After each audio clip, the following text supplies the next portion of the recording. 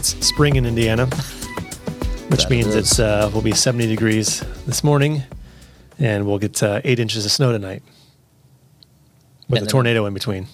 Right, yeah, exactly. But it also means we're one step closer to the Indy 500. That's true, although I can't talk about that yet because it's not May. Okay. It's still April. Fair enough. My bad. We can cut that part out. Yeah. That's what I'm told anyway. Not about the race, but that it's April. Seems like it's February 2nd over and over and over again. But maybe that's just because what's going on in the world continues to go on. Well, anyway, it's good stuff, though, mostly. I mean, a lot of craziness, but for those in manufacturing and distribution and in our world, it's good. Consumer products, things like that. Things are still hopping, for sure. All right, well, welcome back to the Industrious Podcast, everyone. We apologize for a little bit of a delay. We know you missed us, but it's time to get back on the horse. Spring break is over, as Joe said. In Indiana, it's not really spring break time. It's whatever spring means in Indiana, which means every other hour is different. This episode's guest, Mr. Chris Wallis, or maybe I should say Coach Chris Wallis. We'll get into that. Of the IMA, which is the Indiana Manufacturers Association, is joining us today. Welcome to the Industrious Podcast. Thanks. Appreciate you guys having me. Glad to be here. Absolutely. Why don't you give our listeners and viewers a little background history on yourself? Yeah, so I've kind of a lifelong resident of Indiana. I was born down in Evansville, down in southern Indiana. Okay. Moved up here when I was 3, though, so I've spent all my childhood and actually all my adult years in Indianapolis, doing the normal stuff that kids do, right, when they grow up. I mean, playing every sport there was to play, watching every sport there was to play, and right. If it didn't have to do with sports, I probably didn't have too much to do with it. So, after that, spent my high school years at Bishop Chatard. We did? Okay. Yep. You're on the north fellow side. Trojan? Absolutely. All right. Absolutely. Go Trojans. So we've all got something in common here.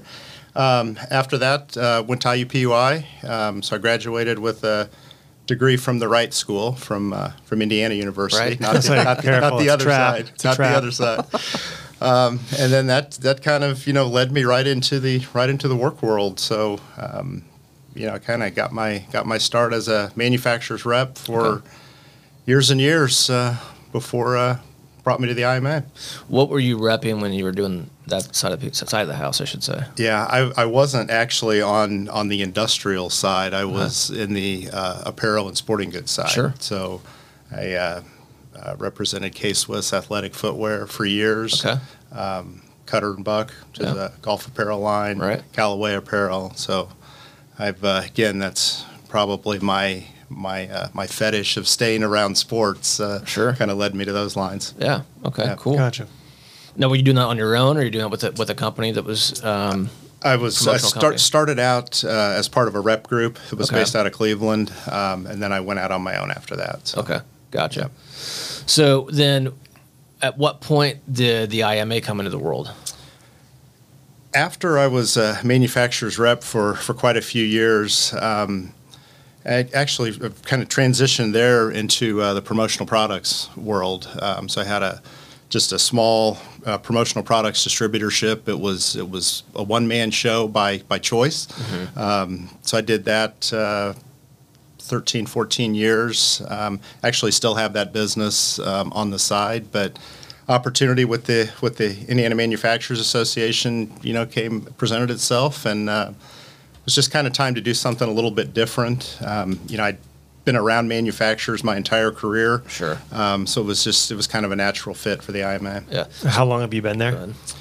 Coming up on 3 years. Oh, okay. So somewhat recent. Yes. 3 years. So in this day and age, 3 years meaning like 3 decades with COVID. Exactly. So I suspect then that you were selling promotional products to some of the manufacturers, and then perhaps is that how you became aware of the IMA, or it became aware of you? Not necessarily. I mean, I had some manufacturers as clients.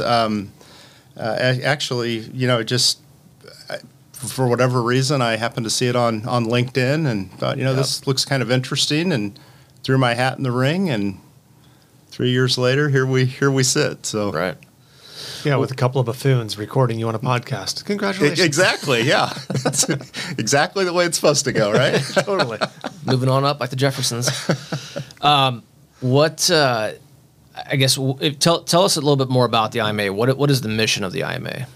So the Indiana Manufacturers Association, just in the simplest terms, we're the trade association within the state of Indiana for the manufacturing industry. Okay.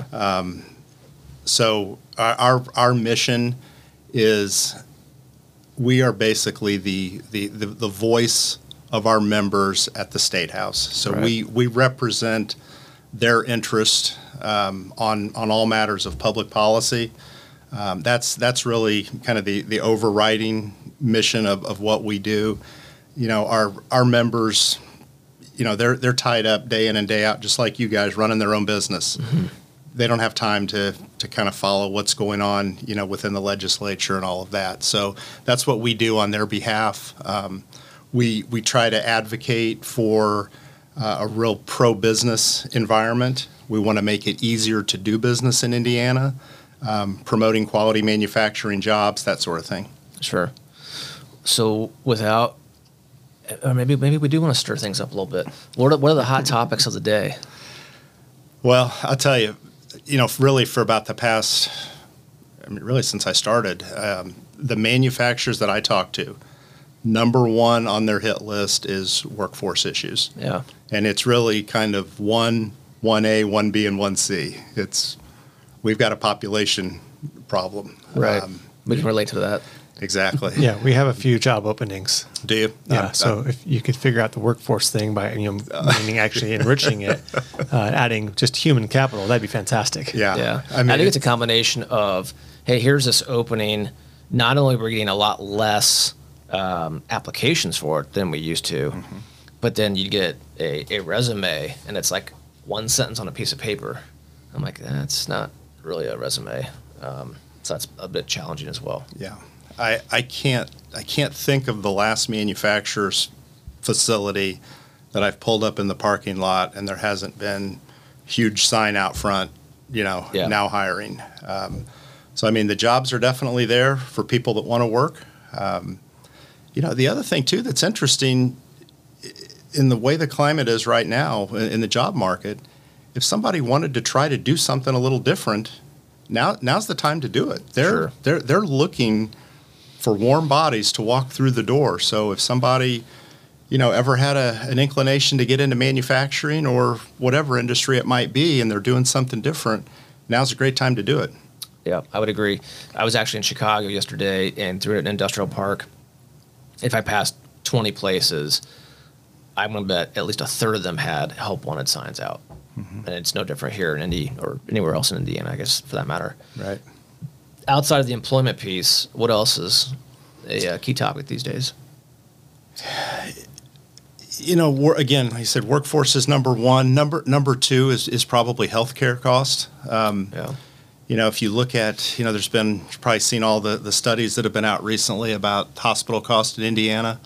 I think we're number 5 or 6 in the country as far as the highest hospital cost. Okay. Which is, certainly a detriment for employers. Number one, just on the cost of it, mm-hmm.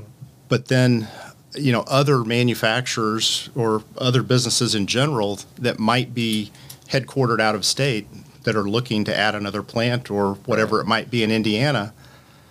We've heard some horror stories about that on internal documents it has the letters ABI, which stands for Anywhere But Indiana. Oh, really? Wow. Yeah. I've not heard that. Yeah. That's interesting to hear. And the only reason why I say that is because you look at maybe some other, like the tech industry, we'll use as an example.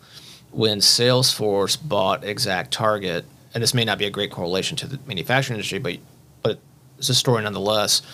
They were excited about Indy just because being headquartered in San Francisco, cost of living and cost of doing business in San Francisco is so astronomical. Right. They're like, hey, let's put butts in seats in Indy. Yeah. But I can also understand what factors work in the opposite direction, and clearly cost of healthcare is one of them. Right. Yeah. That's You think about, relocating a business to Indiana. I mean, cost of living is great. Our economy's been really good. Yep. That healthcare cost piece of it is really kind of leading the way on the negative side. For sure. Yeah, certainly. I mean, as a small family-owned business in the manufacturing space, if you were to rank our expense line items from top to bottom or greatest to least, healthcare costs as the employer portion, let alone the employee portion, would certainly be towards the top. Right. It's a challenging environment, not only for from a pure business aspect on a P&L basis, but also when you look at going back to workforce, recruiting, retaining team members, and having to navigate the whole picture, let alone then some of those specific items like healthcare costs. That's right. It's a challenging situation. Yeah, it's an issue that the IMA's governmental affairs team is working on. It's at the point where it's being addressed in the General Assembly. What comes out of that, kind of remains to be seen. But yeah. I think it's front and center on everyone's radar. I want to backtrack real quick because one thing we skipped over. I called you coach in the beginning. Let's touch on that real quick. I'll let you tell the story. How did you? I know you've been involved with coaching various sports, at least from what I see firsthand is girls basketball. Right. What prompted that, and how long have you been doing that? I've trying to think. I think I'm in my 18th year of coaching girls basketball. So I had a friend of mine, real good friend of mine, who asked me to help him coach before our daughter was even born. So I kind of got started on the girls' side early. Mm-hmm. Our daughter's born. By the time she's in, second and third grade, I'm helping out with her teams. When she got to fourth grade, you get the call, right. Would you be willing to do this? Which I did, and no good deed goes unpunished, right? So year after year after year, you just kind of keep going. Yep. I love it though. It's honestly it's a passion of mine. Like I said, I've been doing it about 18 years now. The last 6 years over at Bishop Chatard. So mm-hmm. I was the head freshman girls coach for 4 years. This past year, moved up and was a assistant on the varsity team, and so I'll be heading into my second year with the varsity team this coming fall. Yeah, I had a feeling it had something to do with maybe grade school days and with your own kids or somebody else's kids, and got talked into it and been hooked ever since. Yeah, and it's funny too. I've had some opportunities to, go and coach some boys, and I'll never forget a conversation with my daughter when she was in fifth grade, and she probably doesn't even remember this day. They were having trouble finding head coaches for some of the girls' teams. Well, about that time too, the boys' teams are getting ready to start their tryouts. They go a little bit later than the girls, and a flood of parents walk in the door that are ready to coach the boys. And my daughter looked at me and she goes, you could see that quizzical look on her face, right? And she goes, well, you'll always coach the girls, won't you? So there you go. 18 years later, I'm still on the girls' side. Yeah. Well, that's cool. All right, shifting gears back to the IMA conversation. Who's a typical member? And I'm sure there's probably different categories, whether it be a manufacturing member or a supplier member or something to that effect. Mm-hmm. What does membership look like? And if someone, and why should someone be a part of it? Sure. So we have, roughly 1,000 members in the state of Indiana right now. We have regular members, which are true manufacturers, and then we have associate members, which are anybody that provides some sort of product or service to manufacturers. Could be a CPA firm, a software company, whatever that might be. Coatings distributor. A coatings distributor, absolutely. So that's kind of just the overall look at the membership. What's interesting is a lot of people think that only the large companies belong to trade organizations. Right. And we do have, the Eli Lillys and the Hondas and the Toyotas and the Subarus as members. When you look at our manufacturing members, 80% of them are 250 employees and below. Okay. And 50% of them are 50 employees and below. Really? Wow. So there's a little bit of a misperception there on who belongs to a trade organization and who doesn't. And, the fact of the matter is it's the smaller manufacturers that really need the resources that we provide and can lean on us for different things. Right. So that kind of just gives you a snapshot maybe of who our members are. In terms of why someone should belong to the IMA, there's a lot of different reasons that people join our organization. And, starting at the very top, we have, people that we call mission members. And they are manufacturers that, may have been members of the IMA for 50, 60 years. We've actually been around since 1901. We're the second oldest manufacturers association in the country. I think Illinois got us beat by 3-4 years, but that doesn't count. They're barely a state. They've got their own challenges going on over there for sure. But we have a large percentage that just buy into that mission. They want to strengthen the industry that provides for their livelihood. We have a whole nother group of people that really want the advocacy piece. They want to know what's going on at the State House, what's going to affect my business positively or negatively. Right. And they appreciate the fact that we are fighting on their behalf, for the betterment of the industry. Then we have other folks that will join strictly to get our communication pieces, just to kind of stay abreast of what's going on in the industry. Mm-hmm. We have some cost savings programs, whether it's, insurance, environmental waste disposal services, shipping programs, whatever it might be that are offered at discounts. That's something that's attractive to those people. And then, honestly, we have people that maybe currently were not members, but they have a specific issue that they're dealing with right now. Okay. Perfect example of that, just this past summer. 1st of June, I get a call from a company that they're actually based out of South Carolina. They have 7 plants around the country and happen to have a very large, about a 450,000 square foot facility down by Columbus. Mm. Well, they were getting energy curtailment notices from Duke Energy. Okay. And they got, I think it was 3 curtailment notices within a 2-week period.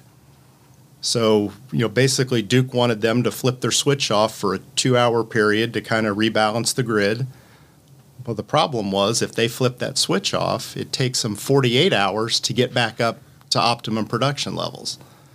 So they declined these notices and got levied some pretty hefty fines. Mm. So they contacted us and said, "Hey, is this something you can help with?" Well, we have relationships with all the utilities. We actually have somebody from Duke Energy on our board. Okay. So they joined as a member, and I think it was in probably a week and a half's time, we had kind of brokered some conversations and some things that would work for them.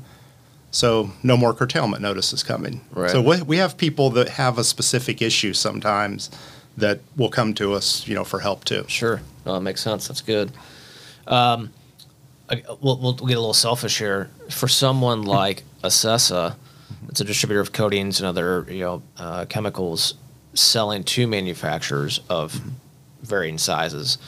What would make sense for us? I mean, what benefits do you foresee there being for someone like us? Well, again, kind of on that overarching thing, you want the industry to be strong and solid, sure, right? Because that's who you're selling to. So that piece of it is certainly important. For you in particular, I think the networking piece of it would be huge. We have a variety of events, throughout the year, kind of let you mingle with the folks that you're selling to. Right. There's another piece of this that we offer. that we offer to all of our members, but just a small fraction actually take advantage of it.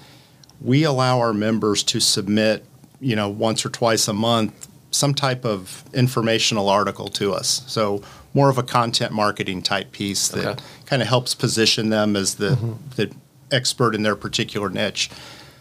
The people that do that month after month have told me point blank, that's worth the price of their membership dues right there. Sure. Just from an exposure, and a branding standpoint.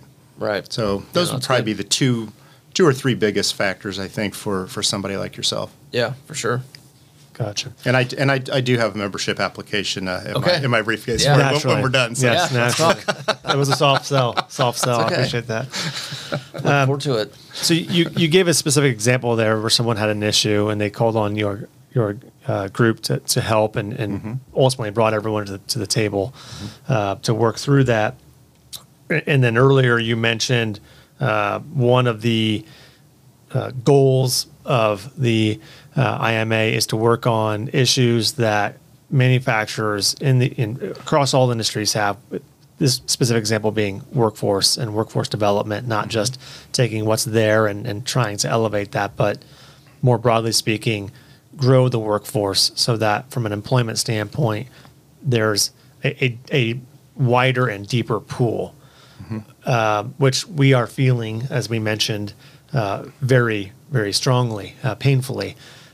What are given the business climate today, which is wacky, which is a technical term, wacky, between supply chain issues, pricing issues, from inflationary pressures and just pure supply and demand, et cetera, what would you say the top three most pressing issues are, generally speaking, in the manufacturing environment in Indiana?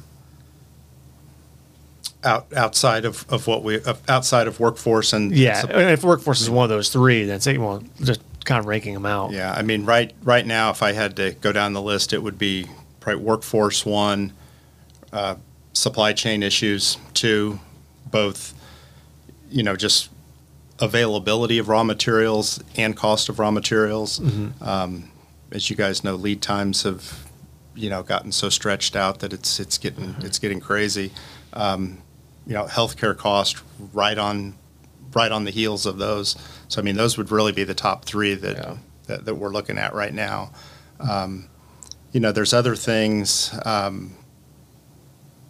specific to manufacturers that our governmental affairs team addressed at the last General Assembly session, which is this business personal property tax issue. I mean, right now in Indiana, you look at the equipment that manufacturers purchase. I mean, it's millions and millions of dollars, for one machine. They can only depreciate that down to a 30% floor, and after that, all bets are off. Right. I mean, we're really at a competitive disadvantage when you look at the surrounding states. So that's something that our team is working on. At this year's session in the General Assembly, they chose not to really address that. It will be right back front and center next year, though, for sure. It seems odd when you consider Indiana being such a strong part of its economy being manufacturing, Right. that would be that would exist, that limitation. I completely agree, and the fact that generally we are a very easy state to do business in, but again, when you talk about manufacturing, people that we touch that industry every day, right? Just like you guys do. A lot of people that don't really touch manufacturing don't really have a good concept of how important it is to our state. Right.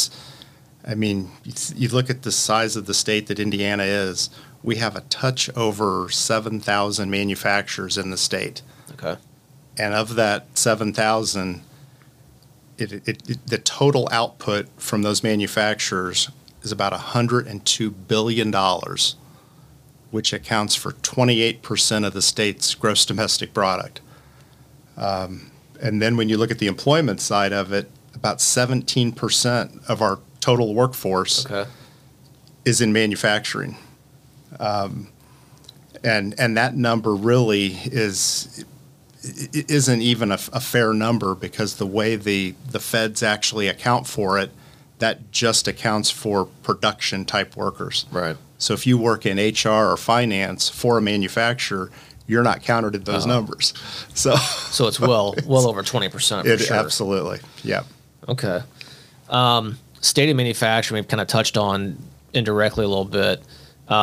Things are very, very robust still, from what we've seen, and I assume that you're going to kind of back this up. The demand is still there.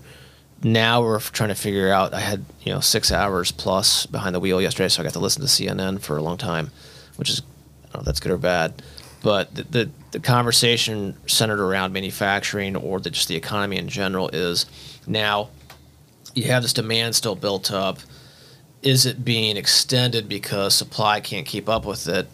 So they're trying to figure out, for those who think a recession is looming versus those who don't, and then somewhere in the middle lies, okay, yeah, there's going to be a pullback, but when is it? And they're trying to project when they think that will be. And most folks were saying not in 2022, because there's still too much demand, and because the supply hasn't hit it yet, it's going to be stretched out easily. But is that 2023? Is it 2024? And of course, to what extent? Flip a coin. No one knows. Yeah. If you have that answer, that'd be great. Yeah. I wish I had the crystal ball to pull that one out. I don't. I think you're exactly right, though. I mean, manufacturing, even through COVID, stayed very strong. Yeah. We had some manufacturers that, maybe they were really tied to the automotive industry. With the chip shortage and everything that was going on there, they certainly had a dip, but then it came back pretty quickly. Mm-hmm. I do think 2022. I don't think you're going to see that the pullback that you're talking about. Right. I was just at a very large manufacturer last week. They said they're about, I think they have 1,200 employees at this plant currently. Okay. And he said they're about 400 employees low on where they Can you share what industry they're in? The trailer industry. Yep. Okay. It's a trailer manufacturer. So you said 1,200 employees? They currently have 1,200. And optimal is 1,600? Correct. I thought we had problems. Yeah. And I asked him, I said, any idea where you're going to find those 400 employees? And, the arms went up. But he said with the current 1,200 employees they have right now, it will get them through with what's going on with the supply chain. Yeah. They'll be able to stay, at a good production level based on what their suppliers are able to supply to them. Right. Once that all gets rebalanced, then it's going to get real interesting for sure. Yeah. Yeah.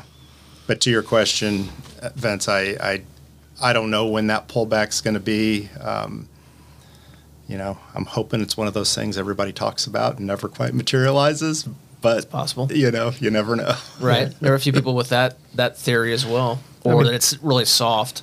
Yeah. Things will right size somewhat, but yeah, as you just took it right out of my mouth, that having a soft landing right would certainly be ideal. Absolutely. I think what's really interesting is when you look at the pricing pressures, and people are talking about a bubble, and I don't mean like a housing bubble, although that's also being talked about. But it's not like things are so much overbuilt because of shaky foundational aspects. It's a true economic supply and demand issue. And when you look at some of the other factors in the economy, nationally and here in the state, the unemployment rate is so low that the people that are employed, you have real wage growth. Yes, you have the cost of living increasing. That sort of comes with supply and demand in a booming economy, especially coming out of what I think a lot of people don't really pay attention to because it was so fast, was the economic reset that occurred in the depth of COVID was so deep, but yet so fast and narrow that as things came back up, it wasn't like the Great Recession of 2008 to 2010 or 2007 to 2009, kind of depending on when it hit you. Mm-hmm. That just seemed to be prolonged with a really slow, drawn out recovery. But that downfall at the depth of COVID was so quick and so sharp, but then the rebound was essentially a 180. Right. That net for net, things are up from pre-COVID, but they're not as bad as where they were when you say, okay, well, this time compared to a year ago or 2 years ago now, because good Lord, it's April 13th, and 2 years ago was when we were, April was like the depth of COVID for us anyway, in terms of when things were really like, shut down or figuring out what coming back means. It'd just be really interesting to see for manufacturing in Indiana and where the end products go. So all these manufacturers making trailers, RVs, cars, durable goods, electronics, ultimately everything's in some way or another a consumer product or goes into a consumer product. Mm-hmm. What does that look like? And how do we, circling back to those top three issues, how do we address those? Not only through folks at the IMA and through the lobbying and legislative process, but as a business community, how does that get fixed? Yeah, I mean, it's a great question, and there's a lot of questions tied up in there for sure. I just read just a couple of weeks ago of another trailer manufacturer that they are 2 years out. Wow. Right now. It's good. So, in a way, and it's good and bad. There's some caveats. There's exactly. What I'm really interested to see is with the chip shortage. Mm-hmm. The way, not only automotive, but everything else that involves chips. At what point do we really start seeing some positive gains in that sector? And I think that might give us that glimpse into when does this supply chain issue really kind of start to work itself out a little bit. Right. There's been a lot of news on that. I mean, new plants being built or et cetera, but of course those don't just go up overnight. Those are a multi-year process. Right. Congrats to the Buckeyes on getting a nice deal there. Any chip manufacturers out there listening or watching, you want to come build in Indiana, contact the IMA. Hell, call us. We'll figure out who to put you in contact with. We'd love to have a couple of those plants in the Hoosier State for sure. Absolutely. You talking about potato chips? Well, yeah. Or tortilla chips? Call me for tortilla chips and potato chips. Call him for, processing chips, computer related. Yeah. Didn't at one time, I should know this before I speak, but I don't think he's CEO anymore. The former CEO, I think it was Cisco, was an IU grad, but Cisco they don't make chips anyway. So I don't know where I was going with that. Cisco, didn't he sing the thong song? Wrong Cisco. Oh, I thought you meant the rapper. Yeah. Okay. All right. Any questions you have for us? No, I wish you guys had the crystal ball that could look into the supply chain and all this stuff too, dude. If I had the crystal ball, it would be spitting out the winning Powerball numbers for tonight. And you'd show up to work tomorrow, right? Yeah, I would. And the next day? Not some. I don't know. The next day? I don't know about the day after that, but I'll be there tomorrow with the Bloody Mary bar. That'd be kind of fun. Yeah. He wants to put in his 2 weeks notice face to face, right? He's not going to mail it in. Uh-huh. So. Sure. Yeah. I would give a month-ish. No comment. Yeah. All right. Well, hey, if you're listening in for wherever you get your podcast, thanks for tuning into this episode. For those viewing on YouTube, thank you. YouTubers, if you have not subscribed to the channel, please smash that subscribe button. Click the little bell icon for notifications. We thank you guys for joining us on this episode of the Industrious Podcast. And don't forget, be industrious. See ya.